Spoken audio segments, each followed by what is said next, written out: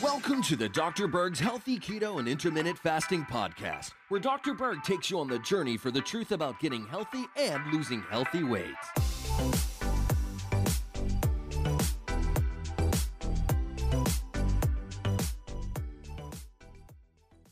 Now, I have done a lot of videos on the ketogenic diet, but I wanted to include a new video for beginners with all the updates, but I want to make it really, really simple. So let's just start with the basics. What is a ketone? A ketone is not a fat, it's not a carbohydrate, it's not a protein. It's kind of a combination, or it has characteristics of both a fat and a carbohydrate, but it's not either. It comes from fat, but a ketone is an alternative fuel source. And the way that you get ketones is you simply lower your carbohydrates in your diet, or you reduce the frequency of eating. And this is why we recommend a low-carb diet with intermittent fasting. And that way you can maximize your ability to make ketones. Ketones have many advantages versus regular glucose fuel. Number one, it will increase your oxygen in your body. Number two, it increases your energy. Number three, it supports the brain. In fact, your brain prefers ketones over glucose. Same thing with the heart. If your heart is damaged or your brain is damaged, ketones are the answer, and they can bypass the mechanical damage pathways and feed the tissues directly. Most of the body tissues can run in ketones, but some parts need glucose. And this is the confusion that people have. They think they need to consume glucose to get glucose. No, there's something called gluconeogenesis. Okay, glucose, new, genesis, the creation of. Your body can make glucose if it needs it from fat, ketones, proteins. You don't need to consume carbohydrates to get glucose. Now, it does take time to turn the fat into ketones.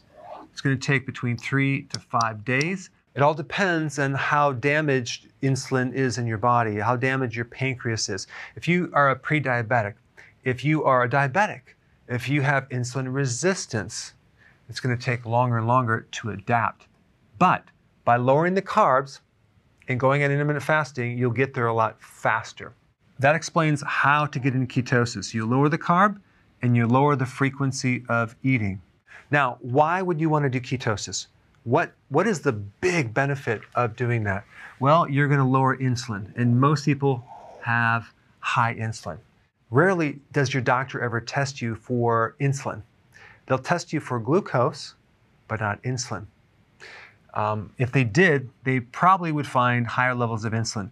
The test that you would want to do is called HOMA-IR, and that will pick this up. Too much insulin causes insulin resistance. Insulin resistance is behind prediabetes. Insulin resistance is behind metabolic syndrome, high blood pressure, fat in the gut area right through here.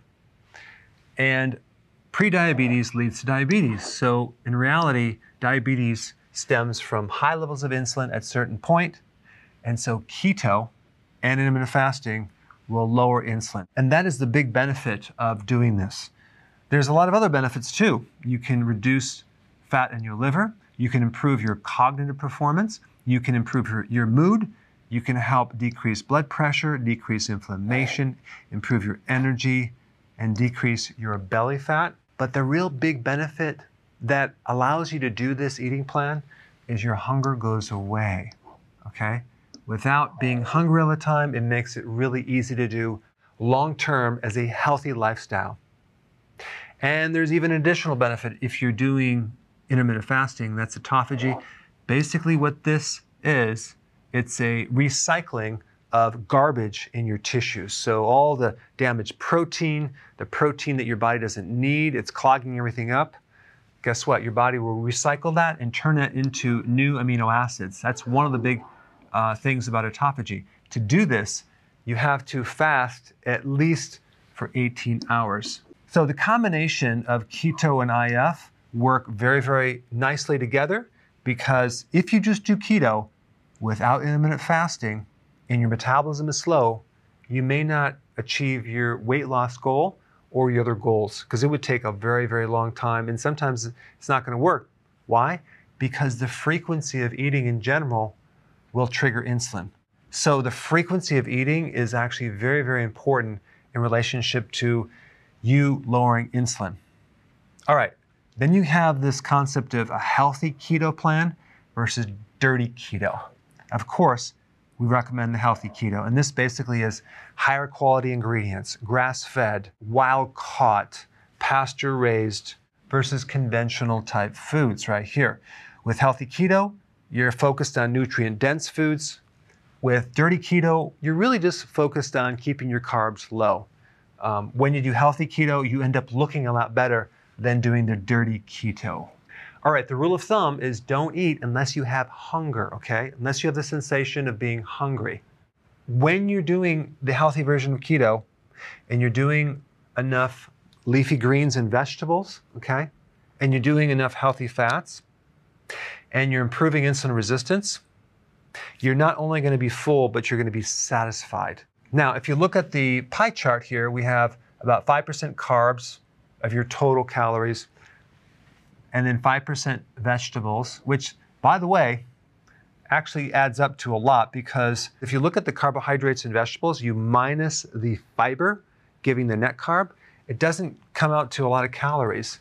So if we look at the total carbs, which would include like berries, hummus, nuts, and seeds, there's a little bit of carbs in those, and you combine the vegetables, that's like 10%. Then we have 20% protein, and then we have 70% fat. Now, the fat looks like a lot, but realize fat is basically double the calories of other macronutrients. But if we actually look at an actual plate with your food on the plate, if you just look at it like this, to keep it really simple, half the plate vegetables, okay? A quarter would be protein and a quarter would be fat. But because protein and fat usually come together, that's going to be pretty much half your plate. That's what it should look like. The benefit of the vegetables are the vitamin C, the minerals, other nutrients and phytonutrients. Okay, I'm going through this really fast, but I'm just giving you a summary. In the next few videos, which I'm going to put in a link down below, I'm going to talk more about exactly what to eat when you're eating. But I wanted to give you the simple overview of all the most important things. So now let's just put it all together. Ideally, when you wake up in the morning, if you keep your carbs low, you're not going to be hungry. So you want to skip breakfast and push it forward to the point where your breakfast now becomes your lunch. So don't eat in the morning. You can do coffee or tea. So ideally, your first meal would be at lunch right here, and then your second meal would be at dinner. So you're doing 2 meals a day. If you keep this within a 6-hour window, that will give you an 18-hour fast. Now, what's really magical about 18 hours is that's when the autophagy starts. So you start getting some really cool benefits. The way that you're going to avoid snacking between the meals is you're going to add a little more fat with this meal and this meal to be able to go longer, okay? And then as you start doing it and becoming more adapted, you can kind of cut back on some of the fat because you're going to be burning your own fat. And your own fat is the healthiest fat that you can burn. But the key is this 18-hour fast right here. If you have to snack within your eating window, fine, if you need to do that. But we don't want to snack after the dinner all the way to the next first meal. You can drink fluids. You want to take electrolytes and B vitamins for sure, and sea salt, that's a necessity. But we recommend that you don't eat anything. The common foods that are really good to focus on would be pasture-raised eggs, okay, organic if at all possible, shellfish, fish, sardines, meats, organic, cheese. Now, a lot of people don't do well in cheese. Cheese has a lot of hormones. It's not good for people with prostate issues. It's not good with people that have allergies. So some people do not do well in cheese. Personally, I do a small amount of cheese, and if I'm going to consume cheese, it has to be grass-fed organic. I usually get European cheese, and I don't have a tremendous amount, but you can overdo it with cheese. Olives, that's a must. Avocados, lots of vegetables, 7 to 10 cups, very beneficial. Nuts, for some people, they don't do well on that. Especially if they're prone to kidney stones, you have to be careful with almonds, okay, as well as spinach. So I'd avoid those if you're prone to kidney stones. Also, seeds like sunflower seeds, perfect on a ketogenic plan. All right, here you have it, the basic ketogenic plan for beginners.